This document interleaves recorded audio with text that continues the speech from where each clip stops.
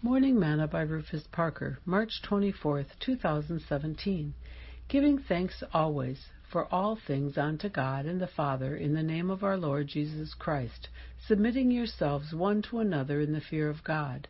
Wives, submit yourselves unto your own husbands, as unto the Lord. For the husband is the head of the wife, even as Christ is the head of the church, and he is the Savior of the body. Therefore, as the church is subject unto Christ, so let the wives be to their own husbands in everything.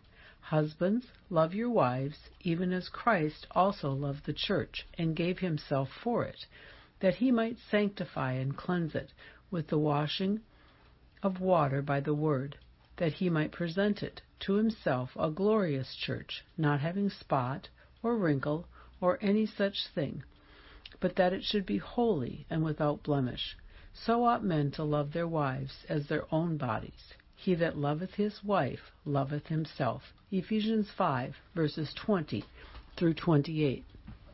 Today's morsel. Two words that seem to escape relationships these days are submission and love.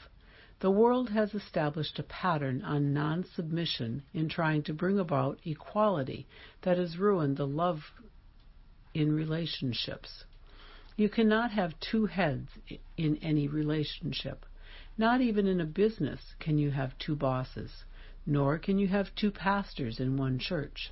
There must be a submission for all things to work. Paul said that the wife was to submit to her husband, and that her husband was to love her as Christ loved the church and gave himself for it.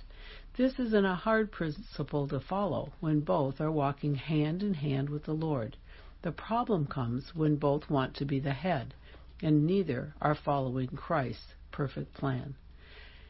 Sing, Are you washed in the blood, in the soul-cleansing blood of the Lamb? Are your garments spotless?